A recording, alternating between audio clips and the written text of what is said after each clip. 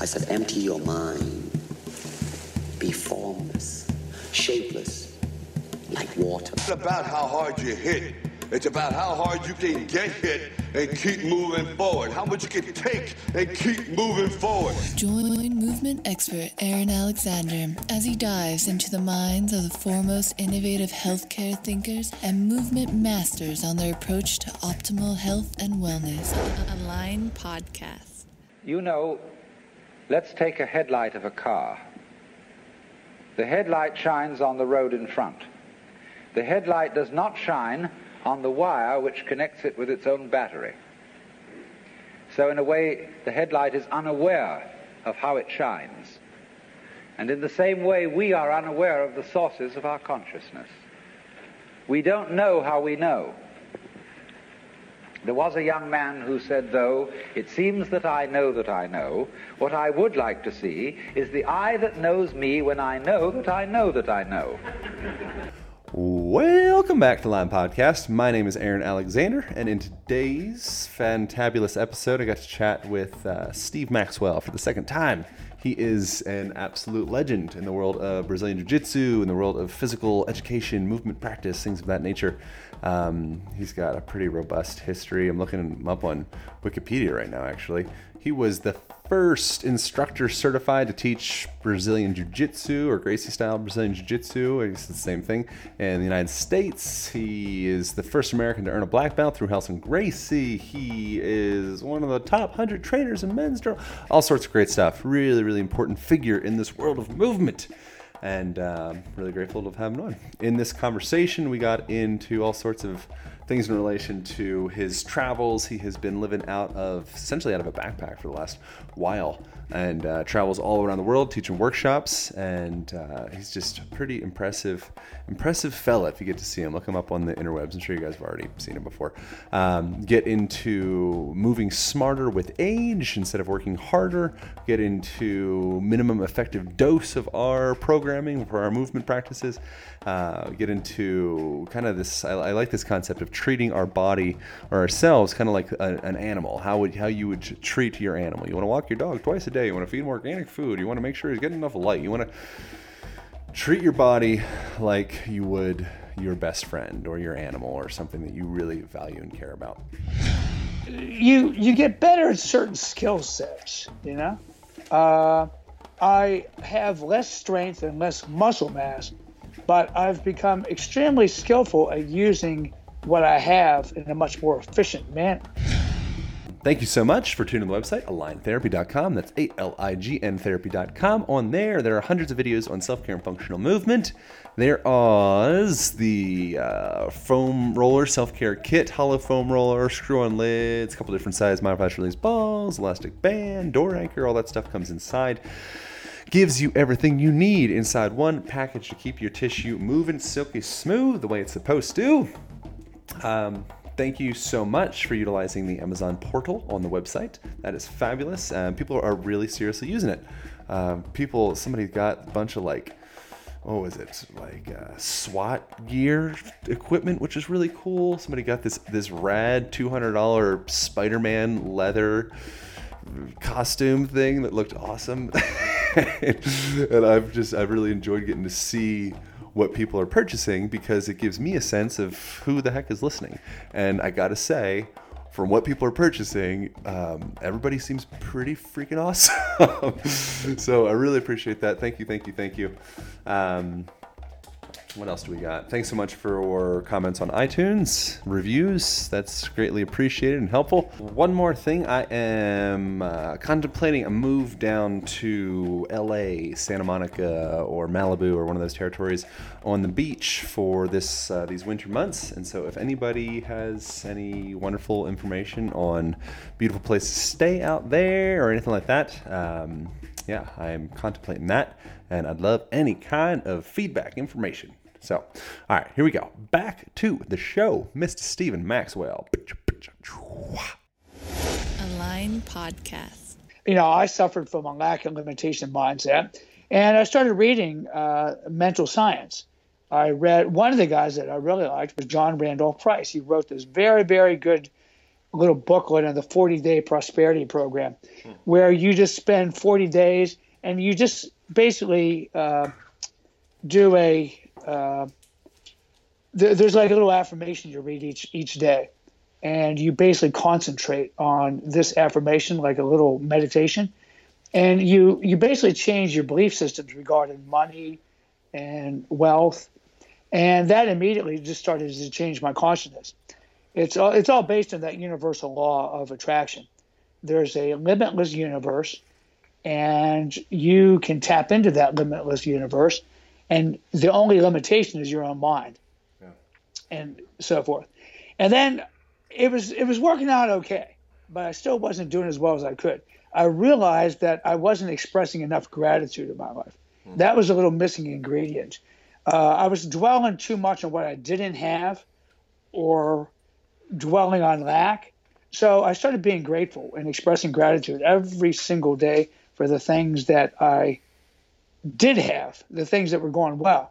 And by concentrating my mind on the things that are going well and the things that I like and so forth, instead of worrying about the things I don't have or thinking about the things, I was able to tap into that universal law of attraction and, do much better.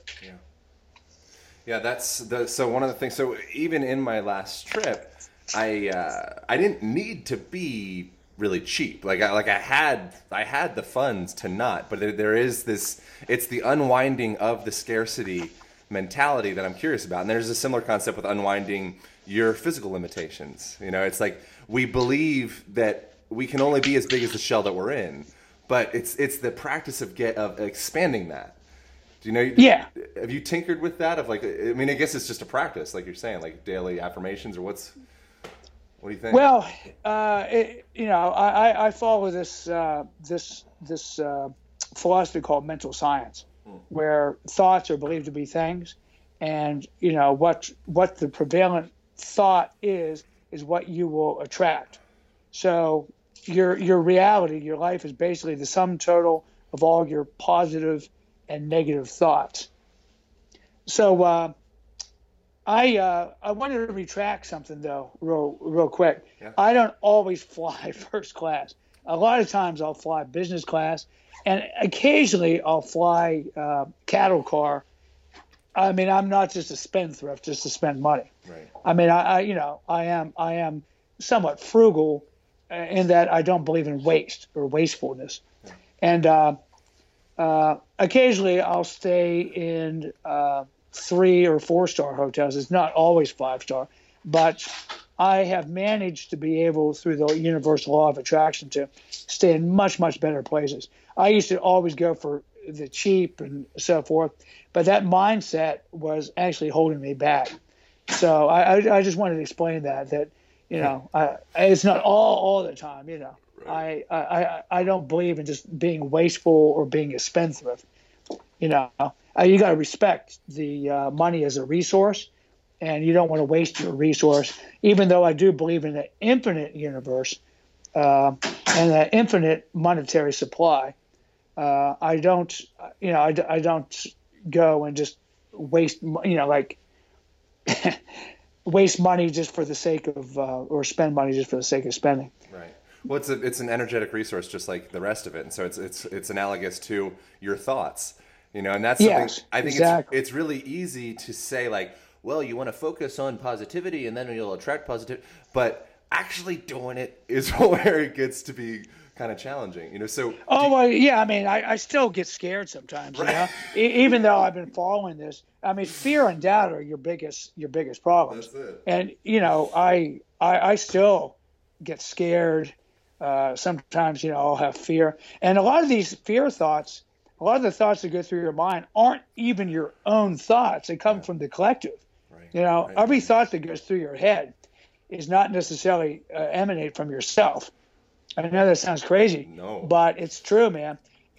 Other people's thoughts and energies can affect you. We've all had the experience of being in a room, and somebody comes in the room, and the whole mood of the room drops. Yeah. It's like a dark cloud just came into the room, and everyone's energy and the mood drops because this person comes in maybe angry or dour or down or just like this really negative kind of energy, and you start thinking negative thoughts, you know. So those thoughts don't emanate for yourself. But then we've also had the experience of being in a room where someone will come in and it just lights up the whole room. Yeah. And, you know, all of a sudden, you know, people are just feeling jovial and happy because the person's energy is really, really good. Yeah. So, I mean, there's a lot of these unseen things. You know, modern science certainly doesn't have all the answers for a lot of these things, you know. There's not going to be any, you know, double-blind research anytime soon and all of this stuff. But the ancients, they knew about this stuff for thousands of years. Yeah. And, you know, it's not like nothing new. A lot of the great spiritual teachers of the past were talking about this type of stuff. So I read up. It certainly has, you know, been life-changing for me. I would recommend anyone of your listeners that want to get started, read that book, As a Man Thinketh. As a Man Thinketh. That's a really, really good one. In fact, let me see who the author of that is. Here we go. The original writer was James Allen. It's a free PDF online. Nice. James Allen. Well, so as you're saying that, I mean, that's like crucially important at a more tangible, like, you know, here in Oregon or UK level, in every conversation. You know, if you're able to bring uplifting energy, you know, or attitude or what have you to every conversation, every interaction, you're probably going to be successful. You know, but it's when people we're perpetuating these kind of broken, dysfunctional, sad, sappy, you know, patterns, and then, of course, in every interaction, people end up kind of reflecting that back at us. It's like how we started this podcast. Well, it's like back in my early days, I began doing personal training back in the 1970s. I was working as a school teacher at the time, teaching health and physical education, coaching wrestling. You know, I knew about positive thinking as a young wrestler through high school. You know, if you don't think you can win the match, you know, you're going to get your ass kicked when you step out there in the mat, you know. Yeah. You know, wrestling is one of those individual sports where you have to have a lot of confidence. So I knew at least about that. You had to have confidence. You know, you had to go out there and really bring it. But I quickly realized that in training, for example, it wasn't the most knowledgeable guy or even the guy with the best physique that made the best trainers. You know, you'd see the guys with the six-pack abs and the big arms, and, you know, a lot of times they weren't all that successful. It was the people that had the most enthusiasm. Yeah. Sometimes you would get people that weren't even knowledgeable and were not particularly good looking and still were incredibly successful. Yeah. And I used to think, like, wow, man, what is it about them? It was the enthusiasm. You know, enthusiasm is contagious. And I think that's the number one thing, your personality, especially in the training business. But, you know, you can say the same thing about coaching and all those things. And listen, you can even be a little grouchy or even a little rough or a little gruff, but you still got to have that enthusiasm. So, yeah. And that's all part of that positive mindset we're talking about, that positive energy. Yeah, that's what we see with like the nocebo effect when you go see a doctor and they tell you only have, 60 days to live. You know, it's like you're going in and you're reflecting that attitude of, oh shit, this is I'm in a bad place. But if you go see somebody, a coach or see a therapist or see a doctor, whatever it is, so much of that is like a shamanistic experience. We just don't see it that way anymore. Well, yeah, I mean, it's been shown over and over again that placebos have a tremendously powerful effect. In some cases, they're just as effective as drugs and medication. Or more. Yeah. So, I'm pretty much anti-big pharma. I don't take any medicines or drugs. I haven't seen a doctor in about 35 years. Right. And I never get sick. Occasionally I'll get like a little head cold or something. So you just fast for a few days and, even just a 1 day fast sometimes will bring your body right back and you'll just feel just fine. Yeah, I was talking to Tom Myers just a few days ago about kind kind of like dark spots that we might have in our body, or forgetting our body, you know, and the act of self-remembrance, that is the path to health. If you're really occupying all the nooks and crannies of your body, it's really hard for shit to grow there that you don't want to, you know. But it's the process, the journey of really getting in and saying, like, how do I get my head into that place? You know, we're so stuck in our, you know, prefrontal cortex. You know, is there practices that you do to occupy yourself? Well, I think of the body as the animal part of me, and, you know, my higher self, my consciousness, as you call it, the soul, you know. Sure. And I liken my body to the horse, you know, and my soul is the rider. It's something Plato said, actually. And, you know, you got to take care of the animal. You got to take care of that animal body. You know, you don't want to, ride your horse to death and whip it too hard, and you know, you got to feed it well. You got to nourish it. You got to exercise it, but not over exercise it or push it too hard. But at the same time, you know, it has to be push it just enough. And you have to be good to the animal part of you. You know, that's all part. You know, there are certain physical laws in this planet. I mean, I believe greatly in the power of the mind to overcome. But there's still certain physical laws that we're all bound to. I mean, you know, we've all heard of people walking across hot coals, and we've heard about, you know, people seeing miracles. You know, sometimes there's scientific explanation, sometimes there isn't. We all heard the stories of Christ healing the blind and you know, making lepers' scales fall off, and you know, supposedly walked in water. Ascended into heaven. You know, these are all biblical stories about the great healer. There's been other yogi adepts, and apparently the Buddha was able to do, you know, similar type stuff. So we know that some people seem to be able to transcend the laws of physics, but, you know, it doesn't matter how much I believe that I can fly. If I step off the 7th floor that I'm on right now, I'm probably going to get splat, you know. So it's something greater than just belief. You know, people on drugs sometimes believe that they can fly, but, you know, that usually has a pretty bad ending. Yeah. So, you know, we are bound by certain physical laws, and these physical laws do have to do with our body. So we got to take care of it. We got to obey those physical laws and take care of this animal body. We don't want to pass from this world too soon.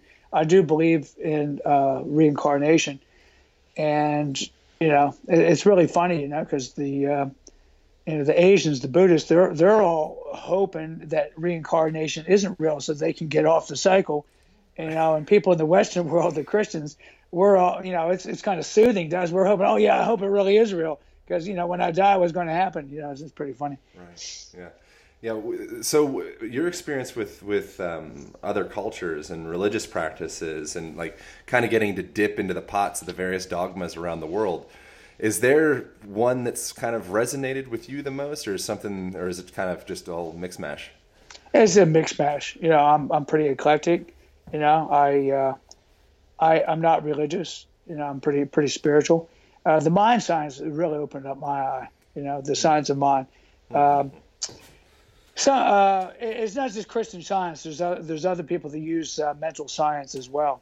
That there's a lot of it's pretty profound. One guy that really influenced me a lot was this guy Yogananda. I read some of his books. One that was pretty profound was called The Second Coming of Christ. It was a book on Christianity written by a yogi. That was pretty far out. Very, very, very interesting look at Christianity from a yogic point of view. Yeah. So are you still living out of a 45-liter backpack? I am. Yes. Yeah. So that will probably continue for a while. I don't see. That's great. I was trying to think, like, what are some things I would like to do at some point if I want to slow down a bit. One idea is, you know, they have these things called residential cruise ships. You know, I like cruises. I've had good experiences on cruises. I did a couple Gracie Jiu-Jitsu cruises. I took 4 of them, as a matter of fact, where we taught jiu-jitsu on the sun deck. We brought mats on board, and we just roll these mats out and teach jiu-jitsu in the morning and another class in the afternoon. It was the brainchild of Jorge and Gracie. And I went on 2 Pacific cruises down to the coast of Mexico, and then later 2 Caribbean cruises out of Miami. Yeah. And wow, it was so far out. I loved it. And then I've taken some cruises in Europe. One, I took a cruise from Stockholm to St. Petersburg, Russia. That was pretty far out. And I took a cruise up the coast of Norway. So I like cruise ships. And I was thinking, the cruise lines found out that there are people that go from cruise to cruise to cruise. And they created these residential ships where you buy like a condominium, like you buy a cabin. Sort of like like you own a condo on a ship, and they just perpetually sail around the world. So I'm thinking that in the future, I think I may just get one of these little cabins and just cruise around the world indefinitely. And then if you get tired of it or you want to stop or stay somewhere, so you stay, and then you can always take a flight and catch up to the ship in the next port somewhere around the world. Yeah. You must be pretty masterful or talented at finding. There's in Joseph Campbell, Art of Reflections, I believe how it's called. I forget how it's called, but Joseph Campbell book. I'll remember the name in a bit. One of the things he says, when I was in India, I saw a man that was able to create a sacred space just by drawing a circle around him in the dirt. And when he was inside of that circle, it was like, okay, I'm in my space. I'm not always just in the flow of everything. Sometimes we need to have that place to kind of come and find our center. Is that something that you have struggled with at all, or does that make sense? I use this technique called the white light ritual, where I will breathe in white light, breathe out dark smoke or soot. You ever see that movie, The Green Mile? Yeah, really good. Okay, remember the healer? Yes. He would take on the ills and the pain and the disease of the people he was healing and breathe it out through his mouth. Well, I image breathing out any kind of negativity out of my body as I breathe in pure white energy and light. And I'll surround myself with this light. And it's a daily ritual I'll do. It's just a health thing. And I'll breathe light into every cell of my body, into my fingertips, into my toes. If I have any area that's bugging me or bothering me or in pain or stress, I'll breathe directly into that area. Sometimes I actually image a little mouth and nose right on the area. And I'll use that technique for getting rid of excess tension or any stored up muscular energy. Sometimes I couple this stuff with mobility drills. I use a lot of gyrokinetic exercise. It's basically like shaking and shivering tension out of the body. I had one teacher refer to it as intuitive Qigong. So, I do a lot of this kind of stuff in kind of a sacred space. I also have another protective ritual sometimes where I will literally surround myself with a blue bubble, like a brilliant blue light, and then bathing me will be a white light on top of that from like a star just above my head, about 12 inches. And these type of things are very soothing, very calming. You can feel this energy that you generate in your mind kind of surrounding your body. It can be good in times of stress and so forth. Help shut out any kind of negative energy from other people. Yeah, Reflections in the Art of Living is that Joe Campbell book, by the way. It's not Art of Reflection. But so as you're speaking, this is all relates back to tapping into our hypnotic ability, and being able to activate our self-healing mechanisms, which that's something that's kind of like poo-pooed in our Western culture. Well, sure, the doctors can't make any damn money off of it. Right. They can't. And they can't prove it works. Right. By the way, it's been a bad week for Big Pharma. And so forth. The Bayer company is trying to buy Monsanto Foods. Bayer. The company that invented Bayer aspirin. No. Okay, it's a huge German pharmaceutical company. It's huge, Bayer. Yeah. But I believe it's pronounced as Bayer as opposed to the way we say Bayer. Yeah. Anyway, they're trying to buy Monsanto Foods. They're the ones that make all the chemical fertilizers. all these hybrid seeds. They're into the GMOs, all these hybrid crops, pesticides, herbicides, basically big agri, and they're all tied in with big pharma. And, there's like less than 1% of the world's population controls the food for the other 99% of us. Yeah. And, I just found it kind of interesting. Yeah. But it just came out that the sugar industry hid research, about sugar causing heart attacks or being a source of heart attack. And they tried to pin the label on fats, which was complete bullshit, So those people, they're all into the science, Today's science will be tomorrow's myth, or it'll just be shown that someone, basically misused science in an effort just to make money or to, got paid off by somebody.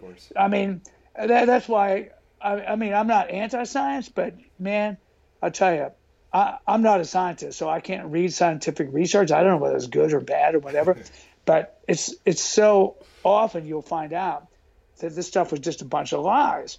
It's all about the these greed and people making money and so forth. So you have to take responsibility for your own health. You cannot rely on the doctors. You cannot rely on Western medicine. It's all about either giving you some type of harmful drugs, because the pharmaceutical companies own the doctors, or it's about performing some kind of surgery. So they can only drug or cut you. That's it. There's nothing else that can be done. A doctor is basically useless for everything else. They can't even cure the common cold. But I know from experience and through hundreds and hundreds of my clients that simple fasting, just abstaining for food for a few days, has an absolute marvelous, wondrous effect on your immune system and helping the body heal itself. I didn't realize that Monsanto could be bought. I thought they were the Antichrist. I didn't realize that. Well, they are, but there's an even bigger Antichrist. Oh wow! I think I could be misquoting, but I think it was like $66 billion buyout. Jesus. That's the kind of money we're talking about. That's a lot of power, man. Yeah, totally. Yeah. And people are fussing about this election and all this stuff. I guarantee it doesn't matter who gets in there. Your lifestyle is going to change one damn bit. It doesn't matter. Right. It's all a bunch of smoke and mirrors. It's those big corporations that are pulling all the strings. God knows who they own. Right. Yeah. So you can't even worry about shit like that. You got to just realize that you just got to take care of yourself and your own individuality. Yeah. Something I noticed. I don't know if you noticed this because I don't know how much time you're spending in the States, but I don't see not much. I don't see hardly any stickers for Trump or Clinton. I just know the other day I saw one for Trump. I was like, what the freak? Really? But I was like, there's no one gives a shit. It's like we don't really have any options. Not really. Yeah. It's but it doesn't really matter. See, in the long run, it really doesn't. All you can do is be responsible for yourself, and all you can do is be the best person you can be, and rather than going out and trying to save the world or save the babies or save all the sick and the dying, you got to take care of yourself and be a good example and clean up your own backyard. Yeah. And by elevating your own personal consciousness, right, the group consciousness of any country, any nation, city, town also will elevate, and that will inspire, higher things happening. Yeah. The fact that lower things are happening indicates that the collective consciousness of the United States is at a low point. The only way that can be improved is by each individual taking responsibility for themselves and becoming a better person, a person of higher consciousness. And in doing so, the collective will raise, and then a good leader will be attracted. But you can't attract good leader if the primary collective consciousness is in a low state. Yeah. That's my take on it. Sure. Yeah. I mean, we're all reflecting each other. So when you see people, throwing pollution into the rivers or throwing pollution into their own body, it's like oh, okay. So what we're seeing happening at an individual level, you can absolutely abstract that out into everything else. But again, these concepts sometimes for people are a little bit like, oh, it's a bit too meta. I want to just back to Bayer. Do you deal with loneliness while you're traveling at all? Is that something? Yeah. My path is a lonely path. Yeah, man. You know, I'm pretty much have pretty much withdrawn from as much society as I can. You know, if I see a big crowd going one way, I try to turn around and go the other way. Because, you know, for the most part, the consciousness of most people is pretty low. And I don't mean to sound, you know, like I'm down, but it's just simply true. You know, just look at what's going on. And so I try to go the less traveled path, and it can be a lonely path. You know, this kind of walk I'm on, and but you know, you're never alone. You know, there's always a power greater than you that's always with you every inch of the way, and so it's just a fleeting thing. It's usually some form of the lower self that's trying to get in there and make me feel lonely or afraid. And I recognize these things when it happens, and then I'll just dismiss and discard these type of ideas and feelings. Yeah, I mean, that's like, sounds like the path of the bodhisattva. You know, it's like you reach enlightenment, not saying that anybody's reached enlightenment, whatever, and then you come back to the world to help the world, or you kind of move on to the next level, whatever it is. But it's kind of it seems like that's kind of a place that you have found of sorts. I don't like the word enlightenment so much, but recognizing... Well, enlightenment just simply means that you're aware and that you're awake. It's like being in a room and it's completely dark and you don't know where you are, and you're fumbling and floundering around, and you know, you're buying all this material stuff and you're all caught up in some meaningless job that's not going to mean anything at the end of your life. And, you know, buying houses and cars and worrying about all this material stuff that won't mean anything at the end of your life, you know, and people get really confused. It's like stumbling in the complete dark. And then all of a sudden, you know, even a little match in a cavern will still light the way, and dark recedes before light. And then you can kind of see what's going on around you and become aware. And that's all enlightenment is, you know? Yeah. And I kind of look at life as just everyone just being in this big old dark room, you know? And, you know, there's some people that just want to get out of that dark room and just escape, you know, and just get out. And then there's some people in the dark room that, you know, they become aware that there is an escape, that there's a door, and not only do they want to leave, but they want to help other people get out of there too. I put myself in that last category, you know? And I'm in a position to help people do that, you know, because I've been around. I see things. I travel literally all over the globe and the planet. I get a chance to see the big picture. Yeah, man. Yeah, you can't trade that. Yeah, I've been through a lot of personal things myself, and you know, usually with age comes wisdom. Not always, but usually you start getting a little smarter, a little wiser. Start learning some life lessons. I've made tons and tons and tons of mistakes, but you know, I've been able to see, okay, this is what went wrong. This is this was wrong thinking. This produced wrong action here. You know, what are some things that I can correct? But I wouldn't want to change anything. You know, I wouldn't want to go back and change one thing. Yeah. So there's I work with a lot of folks of all ages, but a lot of older folks as well, because their bodies start to hurt. And I feel like there's kind of like this collective belief that as you get older, body starts to fall apart, you know, mind gets more dull. And I think that exacerbates or perpetuates that physically taking place in our bodies. And I wonder for you, like, what's gotten better as you've aged? Well, you get better at certain skill sets, you know. I have less strength and less muscle mass, but I've become extremely skillful at using what I have in a much more efficient manner. Right. So I can still produce tremendous amount of strength when I need to, despite the fact that, you know, I'm a littler version of my younger self. You know, other things, as you get older, your pain tolerance and your pain threshold improves a bit.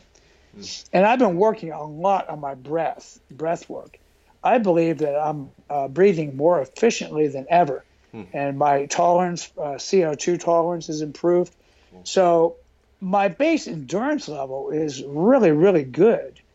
And even though you lose maximum performance levels and strength, you can as you get older, you're able to access a higher percentage of that maximum. So it kind of makes up for the fact that you are losing, your maximum strength levels. You're able to operate for longer times at a higher percentage of that maximum. Yeah. So it's kind of like nature's way of protecting you. But of course, for people that have never been in shape, I at one point I guess you could consider myself sort of on the edge of being an elite athlete. Certainly I was high up there. So I was pretty much in tune with exactly what was going on with my body and so forth. For those that never did, that were always somewhat sedentary or whatever, it's a little bit harder for them to be able to pinpoint exactly what's going on sometimes. But I can feel everything. So. Cool. Yeah. What about ejaculation? Well, I've been going through this really interesting thing, because there's a lot of people, spirituality-wise, that believe that sexuality over time should be eventually discarded, that you don't want to be trapped in the animal body for forever, and that a lot of people become trapped in the pleasure senses, almost like an addiction. It's the same thing that happens, that causes people to overeat, overdrink, oversleep. They become addicted to these pleasure senses. And I think it's really important to be responsible with your sexuality. Yeah. I think that, almost every major philosophy and religion was always pretty much against spilling your seed, like masturbation and so forth. I believe that it is harmful. I do believe it's harmful to the mind over time. I think all the yogis and the Buddhists were pretty much against that. Now the Chinese Buddhism, they would allow people to marry and so forth. The Christian Church, the Catholics, it didn't work out so well. You saw what happened with the priests and so forth. They start going crazy. The Orthodox Christianity, of course, would allow marriage and so forth. But I think that you waste a lot of your etheric energy by. There was a point in my life where I think I might have been almost like a sex addict, in that I was addicted to the sensation of having sex and ejaculation, and it was really harmful, I just, I was running around with a lot of different women and so forth. And, I was very demanding to my partners and so forth. And it certainly didn't bring any happiness, and it certainly didn't bring any well-being. And it is somewhat exhausting. It is depleting. It really, really is. Yeah. So I think that you have to be responsible. I had a yogi teacher, Chandra Ramite, who suggested, according to the text, that for householders, you pretty much just limit sex to like the weekends, like Saturday and Sunday, or maybe even once a week, and just not be just so driven by this sexuality all the time, this animal drive. It definitely, keeps your mind in the lower realms of consciousness. Yeah. Just like people that are thinking about money all the time. It's about the same damn thing, or materialism all the time. Your mind should be focused at some point in your life. When you're young, that's the time to sow the wild oats, as I said. But as you get older, you need to start thinking about your demise. You got to start thinking about your own death. That's a really uncomfortable topic in Western society. Right. Death and dying. No one wants to talk about it. But it's like the old joke about the Christian minister. He was asked, well, what do you think will happen when you die? He says, well, of course I'm going to go to heaven, and I'm going to be in paradise and everything. But let's not talk. Let's not talk about it because it's so depressing. Right. Right. It's like what paradise is depressing. Whatever your belief system is, but I think people need, especially I'll be 64 now in December, so I'm coming up my 64th year on planet Earth, and you got to start thinking. There is. Well, I like to say there's light at the end of the tunnel. It's like we're all in the tunnel, and there's light at the end. But no, I mean you can see the end. It's going to happen, and you got to get comfortable with that. And so much of society is driven by the fear of death. I'm convinced it's why the baby boomers are so into the exercise thing. They're trying to prevent their own demise. Right. Now, I'm not saying that I want to go out anytime soon.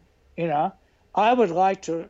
I mean, I believe we're all sent to this planet for a reason. We are all put here to pay off whatever past karmic debts we had, and to move on. Hopefully, maybe get off the merry-go-round. But so I would like to learn whatever life lessons I was sent here to learn. I think I'm doing a pretty good job, but I feel there's more to be done before I do leave. But I've pretty much gotten really comfortable with the idea of dying. I mean, think of it this way, people die and then people are born. A soul comes into the world, a soul leaves the world. Why not think of dying as like birth? I mean, it's perfectly natural. It's the same thing, So, but people don't. But I've often thought, like, well, people that do purport to believe in heaven or a paradise or like some type of some other type of belief system, they should have a party when someone dies. It should be a big party. The Irish came close to that, with their wakes, and they'd all sit around and drink and celebrate the guy's life. That was about as close to it as people have come. But I think people definitely need to think about that and get really comfortable with it. Realize, no one gets out of here alive. Right, totally. Yeah, I've heard alcohol has been used throughout various cultures as a means of becoming comfortable with your own mortality. That's just something I heard recently. But do you know anything about that? Or is that my... I don't drink. I don't drink myself, but I was just always thinking of the Irish wakes where everyone's standing around with the whiskey, and it's like a little celebration of the person's life. That's what it should be, man. Yeah, totally. So, coitus reservatus, fancy word for holding ejaculation in, having sex still, but not actually ejaculating. Is that something that you've tinkered with at all? I have not. Okay. I have read the 5 Rites of Tibetan Yoga, by Peter Kelder, and they talked a lot about preserving your etheric energy through retention of the semen, and not ejaculating, and getting to a point of higher consciousness where you don't have those earthly desires for sex.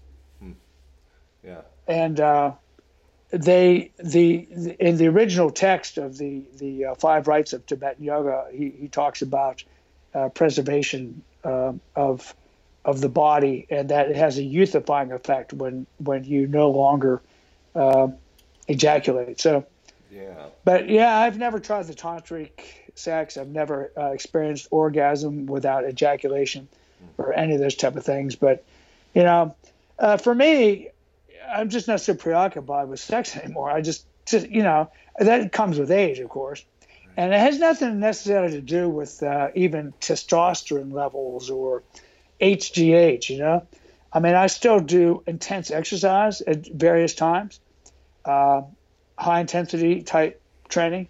Like I did a series of sprints yesterday, for a matter of fact. I can feel it, and one way you can tell if your hormonal levels are pretty good is you will wake up with erections at night. Yeah.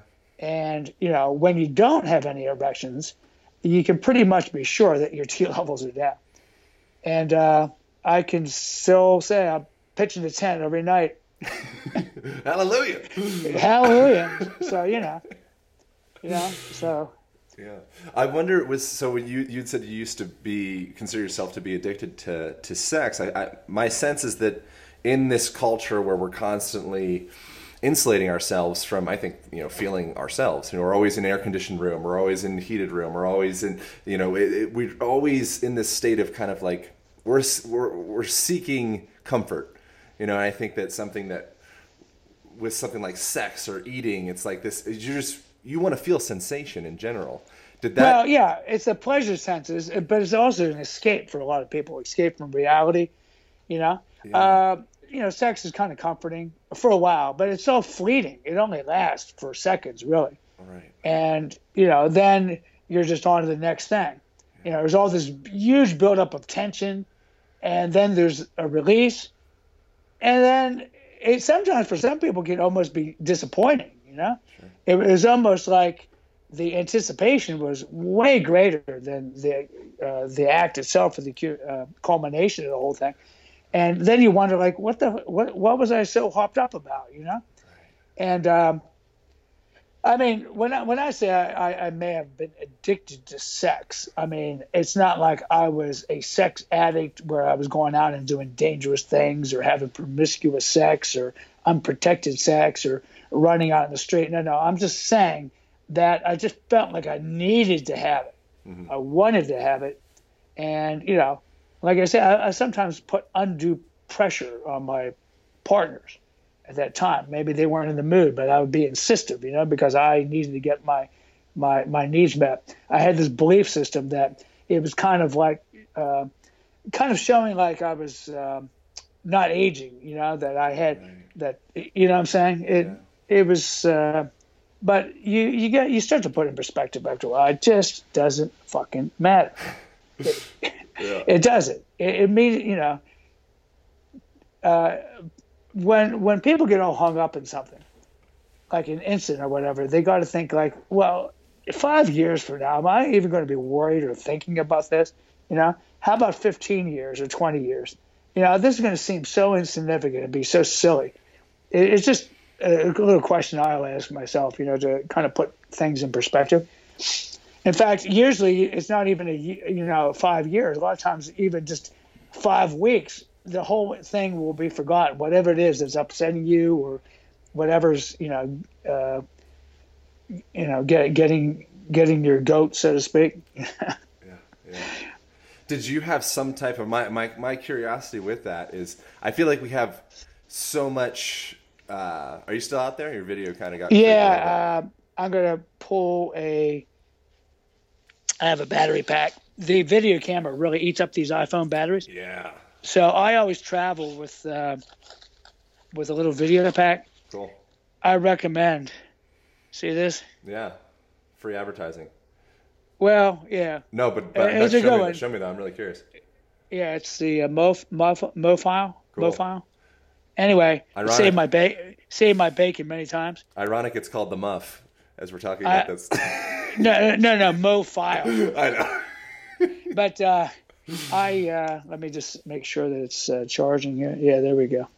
I use my Google Maps quite a bit, as you can imagine, because I'm in different cities all the time. Yeah. It can be really scary sometimes to be in some place where you can't even read the freaking signs because it's in a like a foreign language, like Cyrillic alphabet, or in Chinese characters or Japanese characters, or whatever. So you can't read.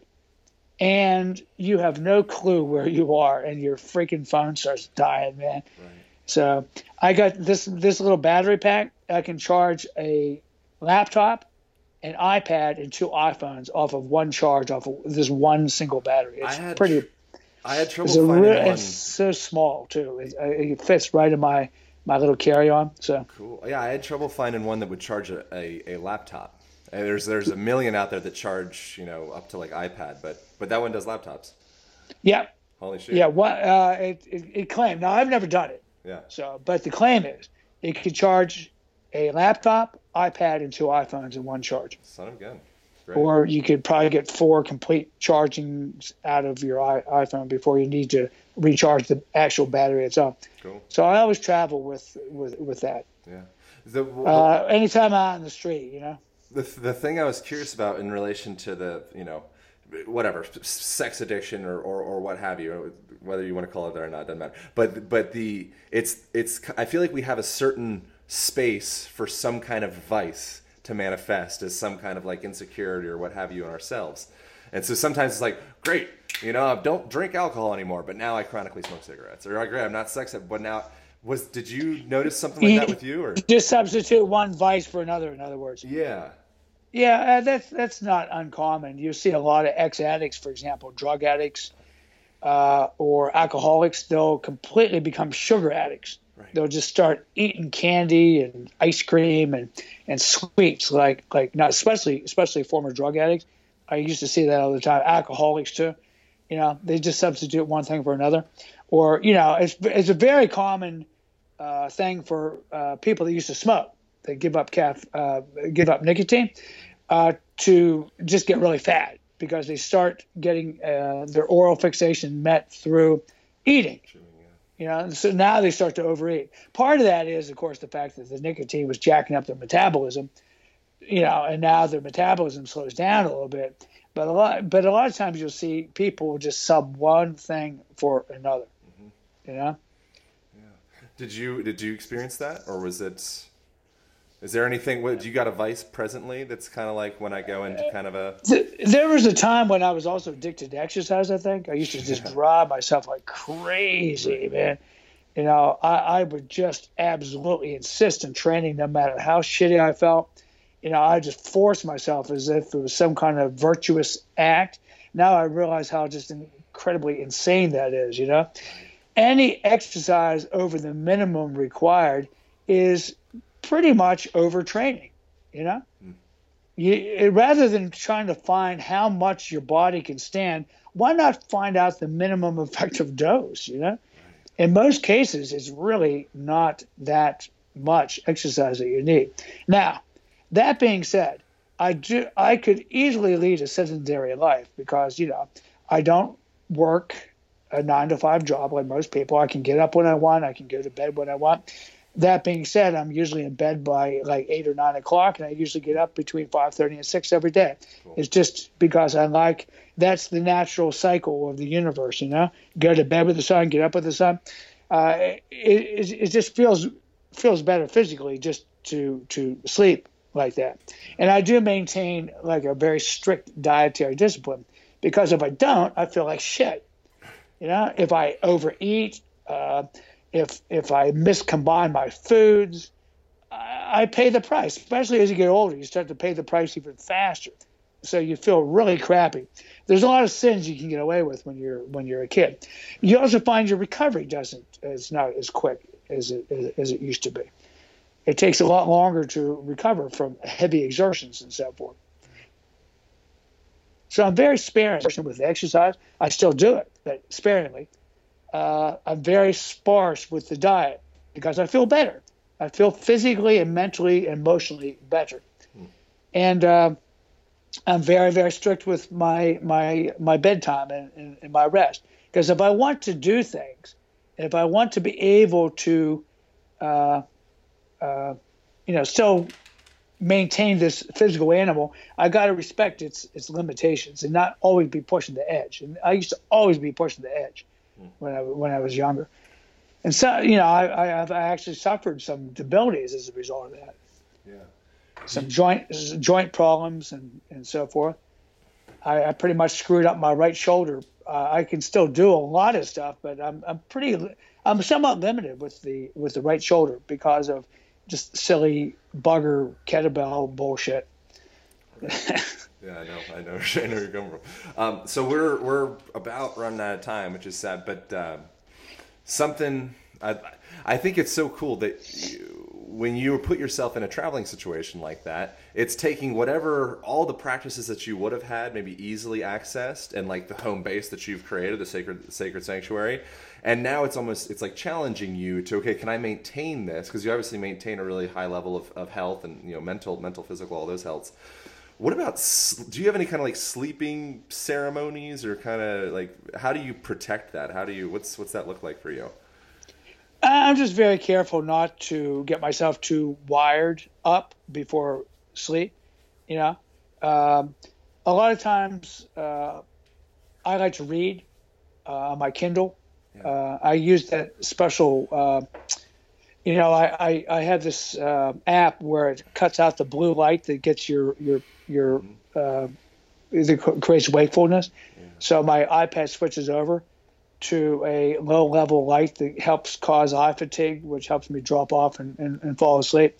Occasionally I'll watch like comedy or something upbeat, on the iPad maybe before bed, but also with that yellow light instead of the blue light. I just make sure I'm in bed early. That's all. Yeah. I don't answer any emails, no correspondence, no reading of the news, nothing stimulating like that. I make sure I sleep in a very darkened room. I carry duct tape with me, and I put it over all those little LED lights, or I'll put towels over stuff, because there's smoke alarms and telephones and clock radios and all these hotels and all that kind of stuff. So I cover up. But see, when you travel like me, you're putting it all on the line. You see, I have no safety cushion. I have no safety valve. You got to have a lot of faith, and you got to really walk your talk, because I'm basically in foreign countries where I don't even speak the language. Sometimes I'm in places that are semi-hostile to Americans. And I am very, you have to have a lot of faith. You have to have a belief in something higher than yourself, that everything will always be okay. I'm going to be taking a huge tour of mainland China. I'm going to be going deep in the interior this year. I'll be in two major cities, Beijing and Shanghai, but I'm going to be in Guangzhou, and I forget the name of the other city. I don't even know my own schedule. I travel with my girlfriend Teresa. She's my assistant. She's my life companion. We travel everywhere together. She takes care of all the travel arrangements and hotel bookings. She's an absolute genius with that stuff, man. Unbelievable. There's a real talent to that, booking trips and making flight preparations and getting the best seat and getting the best deals. A lot of times I'm flying and staying in hotels on points, because I use credit cards that give me points. And a lot of times I'll actually stay free using those points. I'll fly, like business class or occasionally first class free because of points. So, I accumulate thousands of miles, and she takes care of all that. That's almost like a full-time job. That's huge. But you can't be a fearful person to do what I do. Living on the road, basically out of one bag, Right. Yeah. You got to, but I also keep myself sharp. I don't give in to, like I say, pleasure senses and materialism and so forth. I just enjoy real simple pleasures, sort of like living the ordinary life in an extraordinary way. Yeah, it's when you in a situation that you volunteered to put yourself into, it's challenging to become materially fat, which I think is analogous with emotionally fat, mentally fat, and physically possibly as well. I think they're all playing off of each other. It's called the accumulation mindset. Right. You accumulate. Yeah. You accumulate. Your house is full of stuff you don't use. Your closets are full of clothes you don't wear. Right. Your shoe wardrobe has dozens of shoes that you've never used. You have TVs in every room. You have furniture. You have so much crap that you have to jam the attic with it and the garage with it. And then you run out of room in the attic and the garage, and you have to go get a storage unit. Mm-hmm. And then you keep shit that your parents had, and Meemaw and Grandma Mema and Aunt Millie, because, you're just holding on to this stuff. It's like, it's insane, right? Yeah.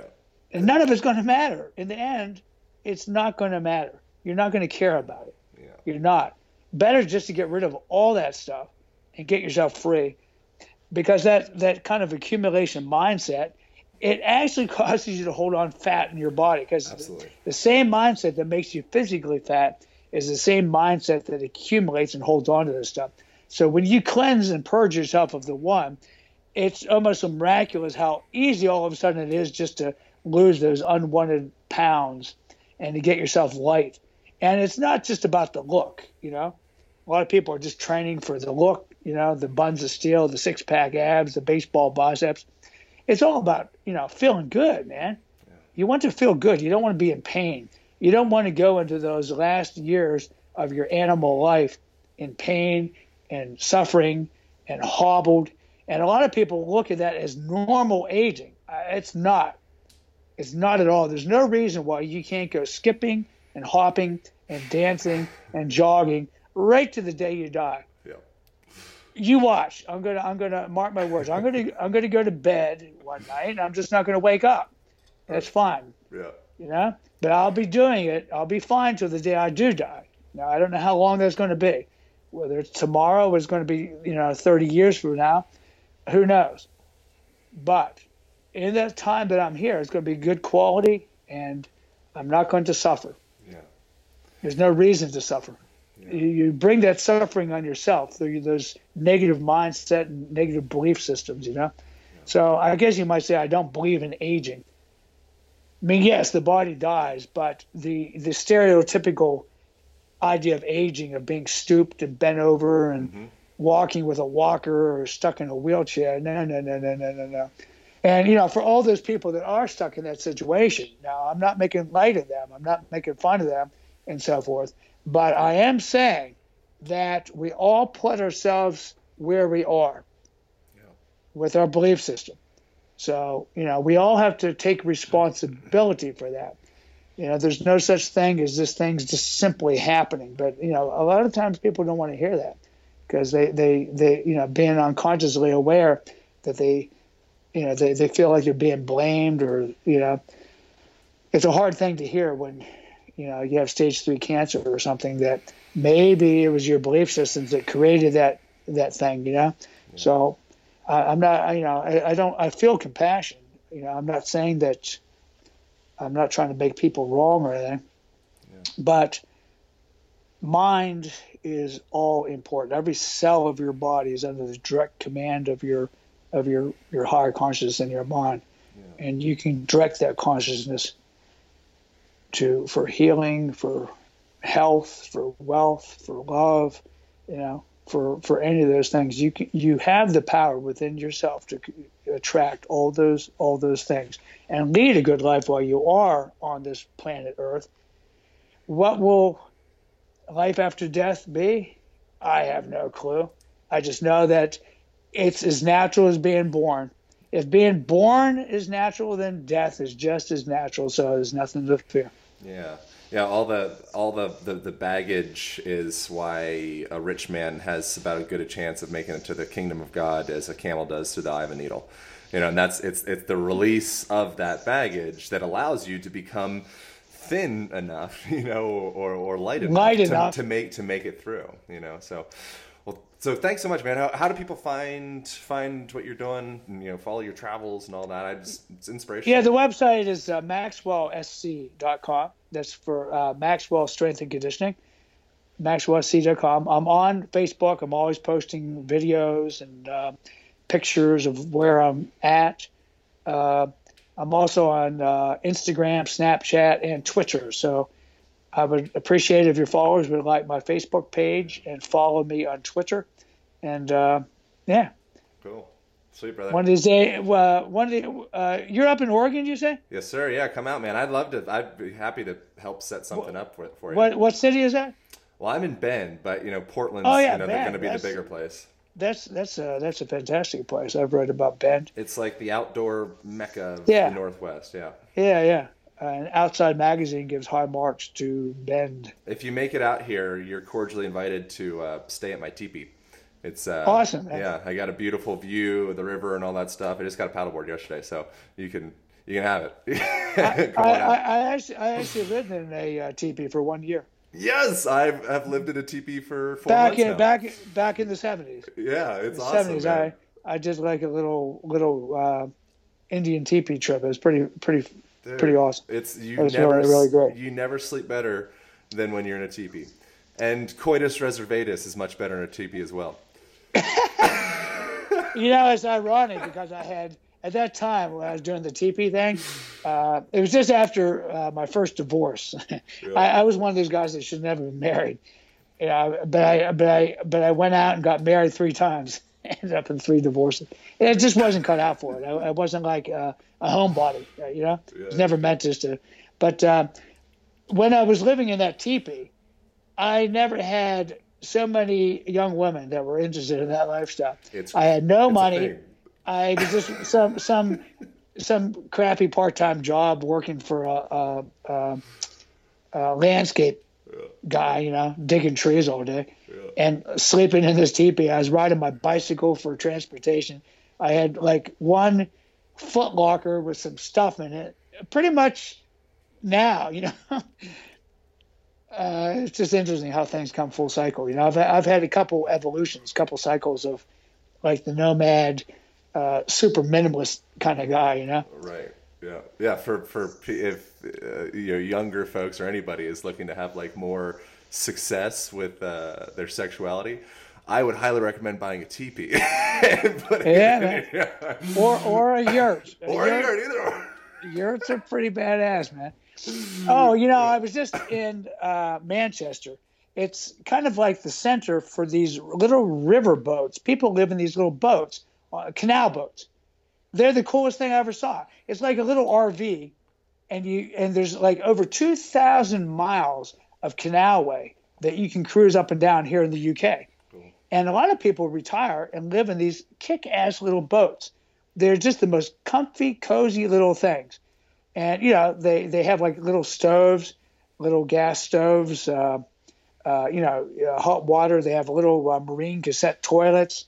A lot of people have them all decked out with solar panels, so you're completely off the grid.